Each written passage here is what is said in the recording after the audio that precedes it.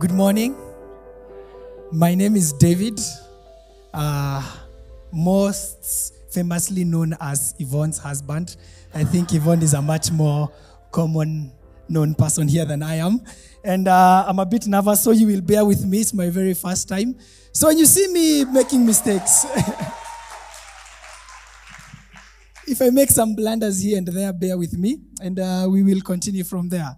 So today we are going to be talking about the effect of the gospel. So the gospel effect, and we'll pick it up from where Sean left off last time. And he was talking about how Paul and Silas had been put in jail and how they used that as an opportunity to minister to the jailer. And the jailer and his entire family gave their lives to Christ and they were baptized. Yes.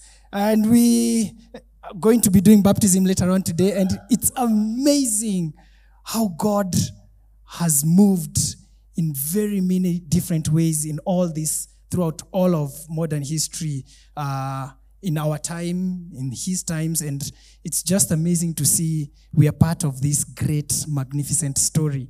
And today we are going to move into chapter 17 from verse 1 to 9.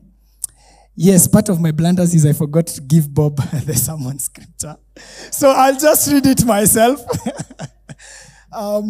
But before I get into that, this is the part where now Paul has left Philippi and they're going to Thessalonica.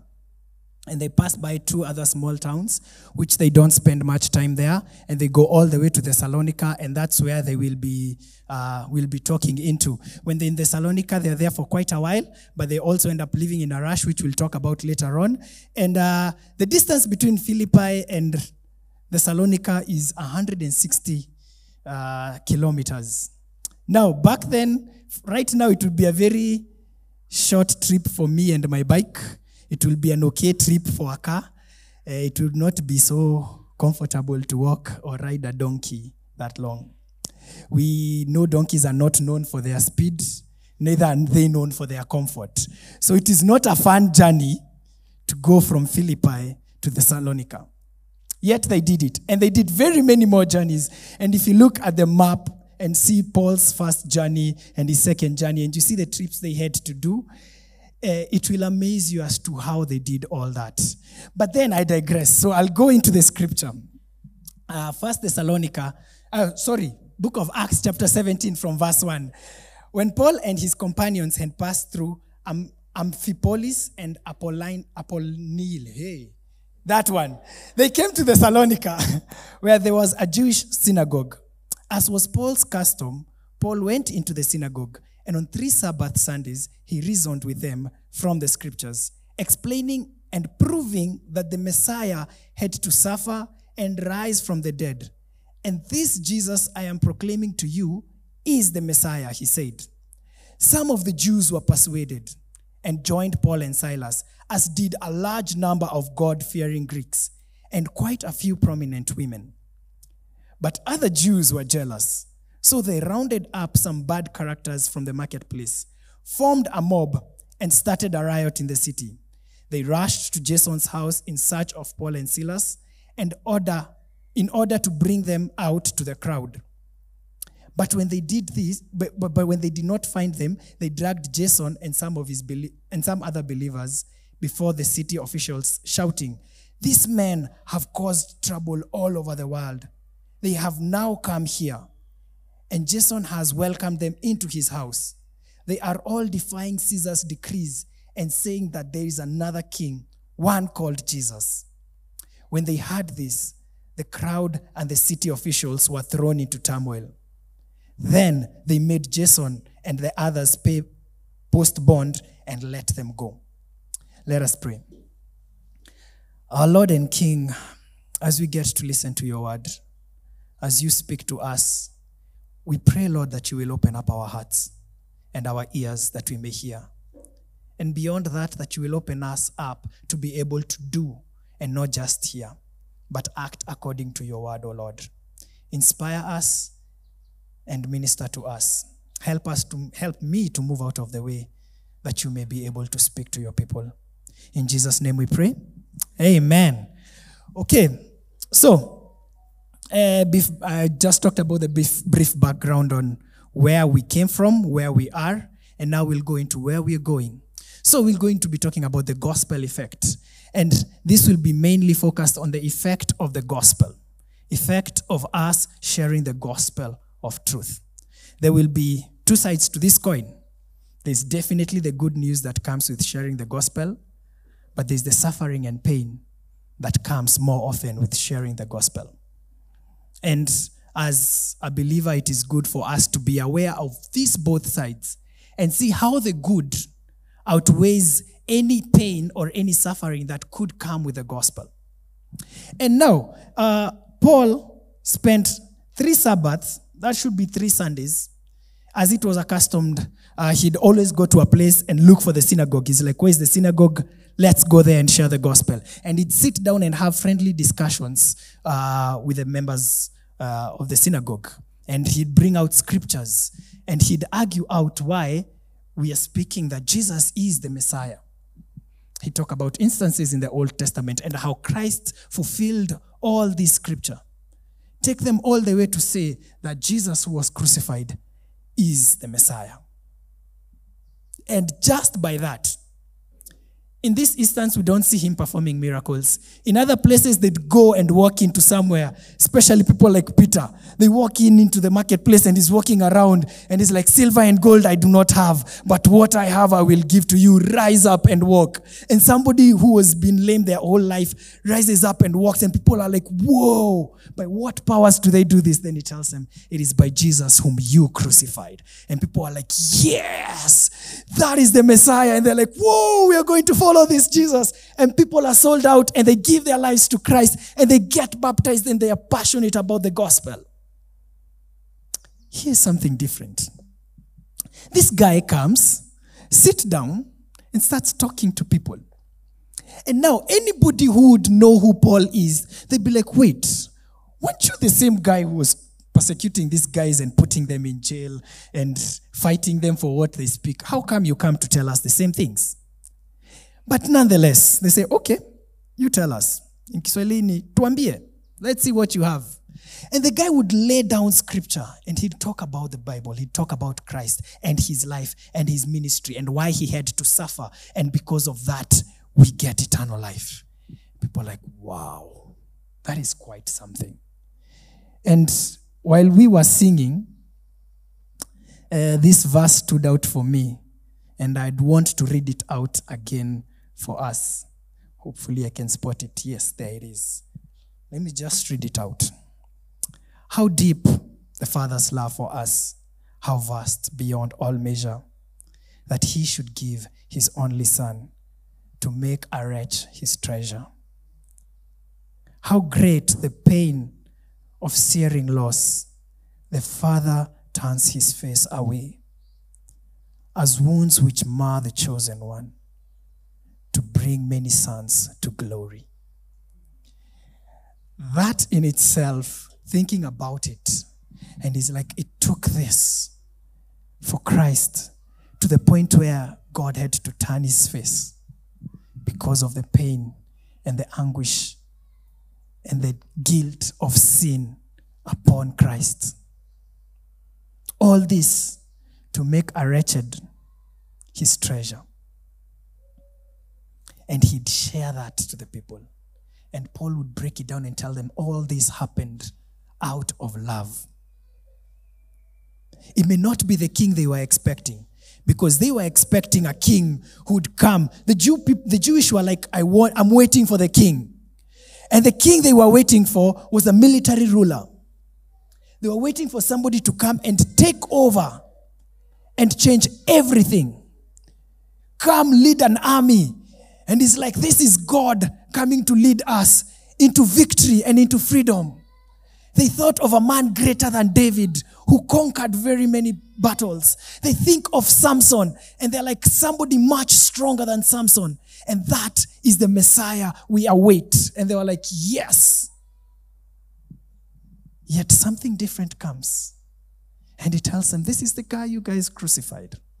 He was crucified, he died, and he rose again. And that is the King of Kings. That is the Messiah. And you thought he was coming to save you from the colonialism of the Roman Empire? No. That wasn't his main goal. He was coming to save you from something much bigger, something much deeper, something much more dire. Eternal death, eternal separation from God. That is what he has come to deal with. And after he shared the truth of the gospel, Christ came and talked to them. Paul. My bad. So as he was sharing this truth to them, it seemed like he turned things upside down. He's flipped the script on them. And I quoted a famous rapper. There's this famous Kenyan rapper who talked about how the world is upside down. We just don't know it because it's round. Thus, you wouldn't know it's actually upside down. But things have been upside down. For a very long time, things have been upside down. And here Christ comes and turns things right side up. And it will ruffle some feathers down the line. But those who see it, those who are able to experience it, see something different. My call to you is, how comfortable are we with being able to share the truth of the gospel? Christ died, crucified, and resurrected. That brings about salvation and the forgiveness of sin. The sin that separates us from God, and him paying the debt so that we are his treasure. How comfortable are we with sharing that? How willing are we to give that message to other people? And as you can see, when Paul shared this, there was one response he got from people. In verse 4, it talks about how many God-fearing Greeks believed this message. And that is the effect of the gospel. The response to these God-loving, God-fearing Greeks was they believed. Some Jews were convinced and they believed. Some prominent women in Thessalonica also heard about it and they're like, interesting. They believed. Some prominent women like the new governors we have within our country. And they're like, that's some good news. We'd love to believe that. And they get to follow Christ. That was great. That was big. That was mighty. To bring things more closer home, not in the past in Thessalonica. Much closer to our history. I don't know if any of you know Mordecai Ham. I don't think people know him. Yeah, I see the blank faces. You probably don't know him. It is very okay. I also didn't know him. So, now, Mordecai Ham was a Baptist preacher who would preach from the 1901 thereabout to passed on in the 1961 thereabout. So, he was a Baptist preacher. And as he was preaching, he went for a meeting. He was from Kentucky, so he went for a meeting somewhere, and guys had gathered to hear the gospel. And there were two teenagers, two young 16-year-old boys who came for that meeting. And when he's preaching, they didn't want to be at the front where he can see them, so they were hiding behind. And the guy preached the gospel with so much fire and energy. And when he was talking about people giving their lives to Christ, and he said, who would like to give their lives to Christ? Those two teenager boys were convinced. This boy and his friend came and gave their lives to Christ at 16 years old. And we may not think much of it, but one of those young boys was the great evangelist Billy Graham. And out of a 16-year-old boy hearing some random guy we don't know preach, he gave his life to Christ. And how many lives have been changed by that one person? Countless. Now, let me bring it much closer home. You and me. Somebody came and shared the gospel with you and with me. And we believed. And we got baptized, as some are getting baptized today, and even gave their testimonies of their salvation story.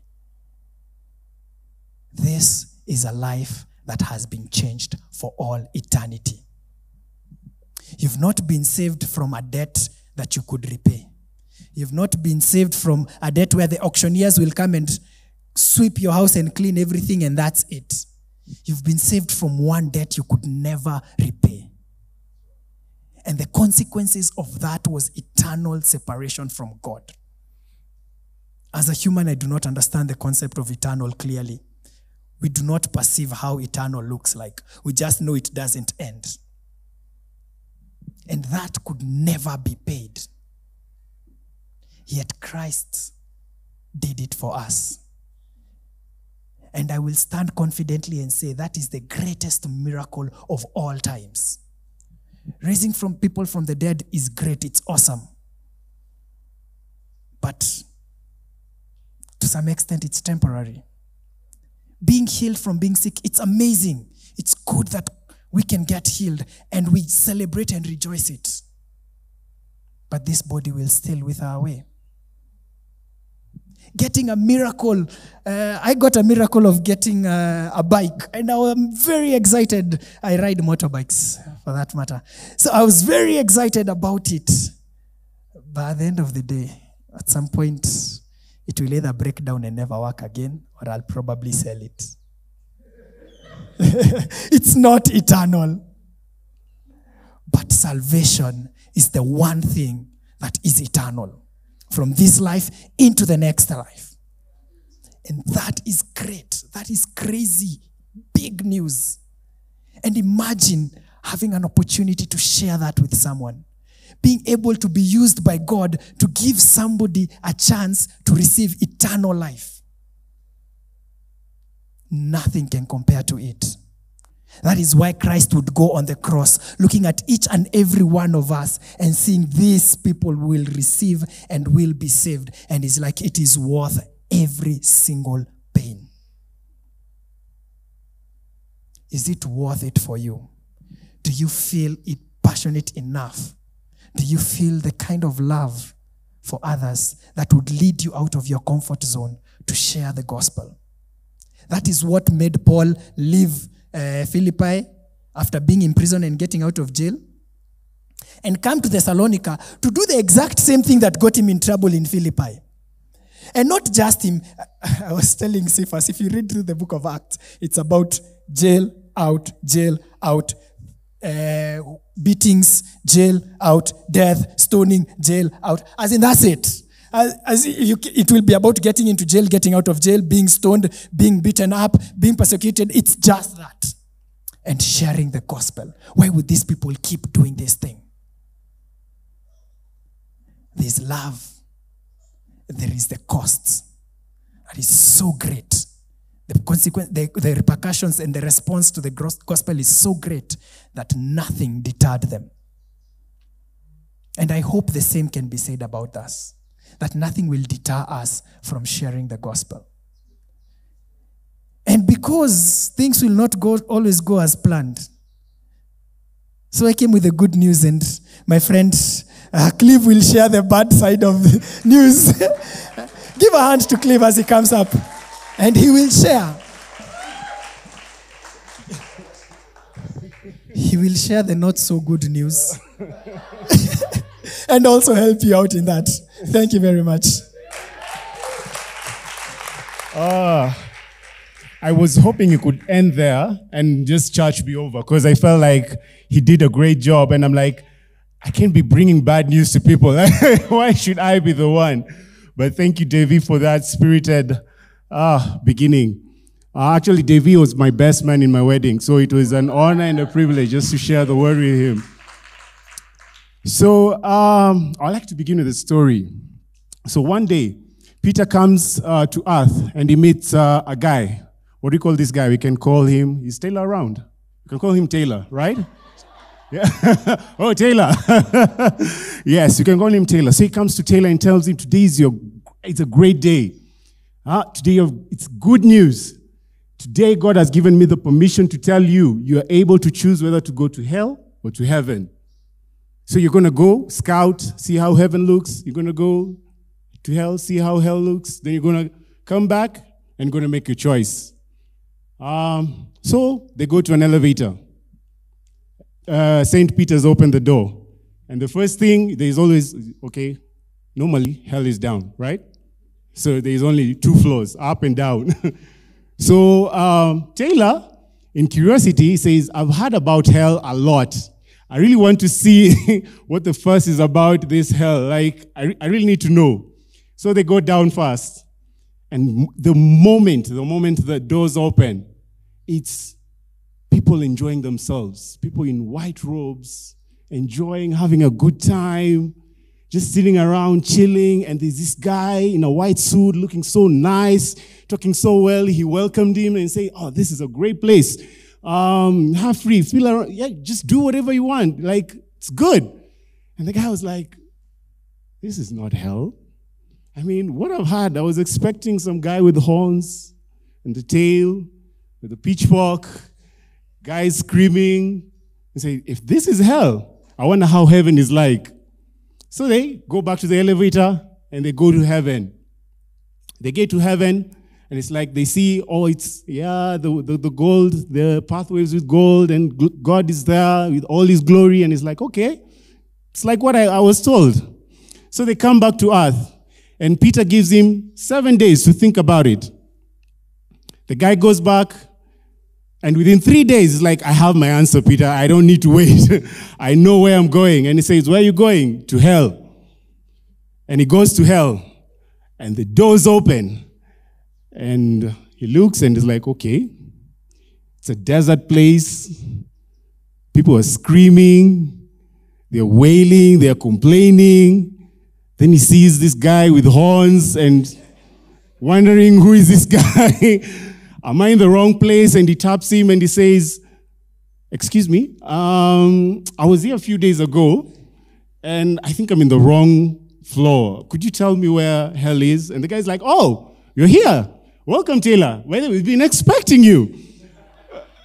Good that you're here. Now it's time to start your stay here. We are so glad you came. And says like, what happened? I was here like 3 days ago. And like, oh, that day we were campaigning. So,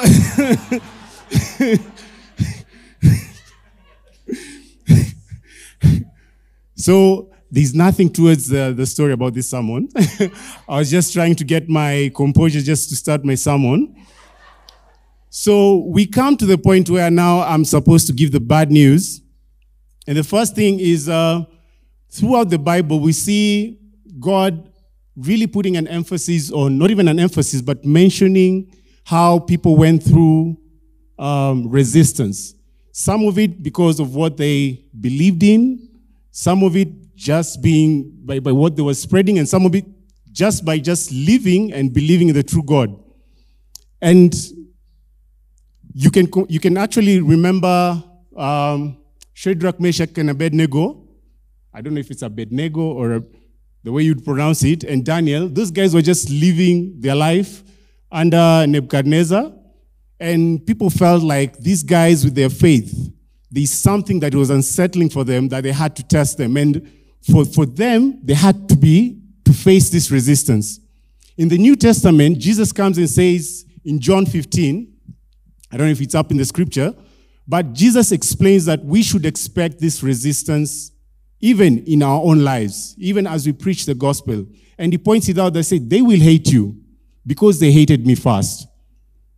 So in that, as David started by saying, there's an impact of people responding to the gospel, but there's also the other side that Jesus points out, that you will face resistance. You will face opposition for what you're preaching or for what you're living. And we see that even in the beginning, as David has said, it's just a series of prison break. And this is another season of another prison that they were breaking out of. And even in Paul at the beginning, even at the beginning of Paul's mission, God says to Ananias, I'm going to send you to anoint Paul, because what's going to happen is this guy is going to face resistance for my name's sake. So resistance is expected. People will judge you. People will hate you. People will persecute you. People will give false testimonies just because you're a follower of Christ. And why is this so? I don't know if you've been following some of the Supreme Court hearings in the US, and one of them was really prominent that came out, was about this Coach Kennedy, who was just going into the middle of the field after every game, kneeling down and praying. That's all. And for 4 years, this guy used to do this consistently. And what came out was that after 4 years, someone just saw it and they said, approached the school. And he said, you guys have a good program, because it usually brought the kids together, usually brought the players, even the players from the other side. And they used to join this guy in the middle of the field after every game. And they would just kneel down and pray for 30 seconds, nothing more. And the compliment, when the compliment reached the school, the guy in the school was unsettled to the point that they actually fired this guy, actually suspended the guy because of what he was doing. And it's just a simple thing of just kneeling down and praying. How much more do we see in the Jews in this chapter, that Paul was just going 3 Sundays, just teaching the word, nothing more, just, as David said, just talking to guys and saying, hey, I have great news for you. There's a guy who died for you. There's a guy who's come to earth to redeem us. And the first thing, after the 3 Sundays, the first impact is people received Christ. But the next thing that comes is that these Jews come and wrestle with Paul. Unfortunately, they didn't find Paul, but they found Jason. And they heaped accusation against Jason. And it's interesting to see that it is not the Gentiles, it is not the Greeks, the idol worshippers who start these riots. It's people who we'd call people in church. So definitely, this should show us that even though some of the resistance might come from the people, the unsaved people, we should expect even some of the people in church to resist. And why is this so? Why the whole fuss about just kneeling down in prayer? Why the whole fuss about just coming to talk to someone and telling them, hey, there's this guy, a friend of mine you should know. Why is the fuss about it? And the truth is, the truth of the gospel, the impact of the gospel, it's unsettling for some people because it upsets the status quo. As it's pointed out in this chapter, that the Jews accused Paul, Silas, and Jason that they were turning things upside down. As David said, we've lived in a situation, in a society that it's upside down and we do not notice. And for us Christians, it is our prerogative to turn things around in society, to turn things around in our workplace, in our schools, in our relationships, in our careers and business. It shouldn't be business as usual. And the question remains, are we actually upsetting the societal norms? If Taylor in your business, can someone say, actually things are different because Taylor is around. Things are different because Cephas is around and is doing things differently. Are we in that position, or are we too comfortable in our comfort and securities and just coming to church and just sitting and just saying, praise God, and eating chai and mandazi, and we go back home and you're like, that's church for me? Are we that comfortable just to let things be? Are we, or all these things, you feel that all these things, for some of us, we feel like the interests, the securities, the positions that we have are threatened by us really taking the gospel seriously and reaching out to people, changing lives, and changing even the social norms in our society. That question remains unanswered. You should ask yourself, as an individual, as a person who is dating, are you willing to risk losing a partner just because of what you stand? Are you willing to risk losing your job? Are you willing to risk, in these days, as you know, those days were mostly persecution and actually some death. In these days, it's facing mockery. Are you willing to say I'm not ashamed, and to be mocked just because you believe in Christ? The stakes are too high for us to just sit on the sides and do nothing. They're way too high. If you think about it, if it were your son, if it were your brother, one thing Cephas said, it's like we should be preaching as dying men, preaching to dying men. Like if this was your last words, what would you say? If this was the last hope, what would you say to your dying brother, to your dying son, to your dying parent? The stakes are too high to just sit quiet in our comfortableness. There's one person who understood the stakes. That he came down, left his throne, left his comfort, left all the gold houses, came down, took a beating, took insults, so that you and I can be redeemed and can be saved. And this is the great miracle that David mentioned. This is the great testimony that we have, that Jesus Christ died for my sins. And for that great news, I cannot sit comfortable on my own and receive this great news and just sit. I need to share it. I need to tell people of this great friend, of this great father, of this great brother that has helped me through and is helping me through. That should motivate us to preach the gospel to people, to leave our insecurities and upset the status quo.